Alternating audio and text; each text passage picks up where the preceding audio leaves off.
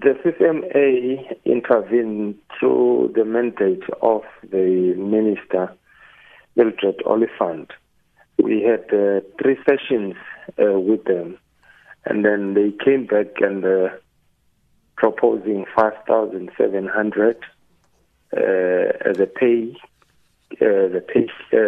cash payment to our members, and then with other benefits that the employer agreed on in terms of benefits that since we've been on strike, we've been in errors in terms of medical aid and other benefits that were not paid, but the company said yes, they will take those payments, and the workers won't be subjected to refund the company. Mm-hmm. And then we had to go back to our members and inform them. As a result, they agreed to say, fine, we will take that 5,700 proposal by the CCMA in order to resolve the strike. And then the conditions that they put to the members, they said that 5,700 should be spread into 2 years.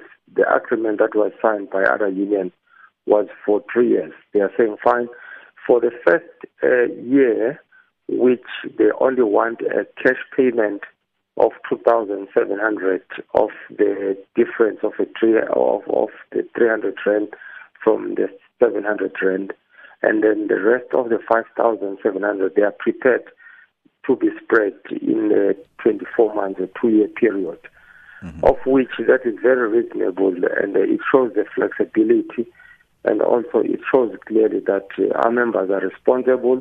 They want to end the strike. Mm-hmm. So the ball is in the court of the employer, whether he will accept. This proposal is not coming from us as a union. Our position was 9,300 and at a go. So therefore, we believe that the company will use this opportunity to resolve the strike.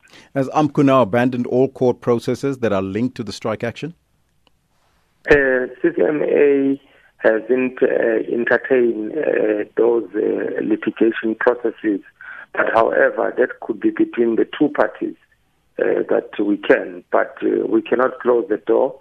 We are available whether with this brings stability and workers returning back to work and the environment return back to normality. We are open to those engagements. So the strike is finally over if the employer accepts?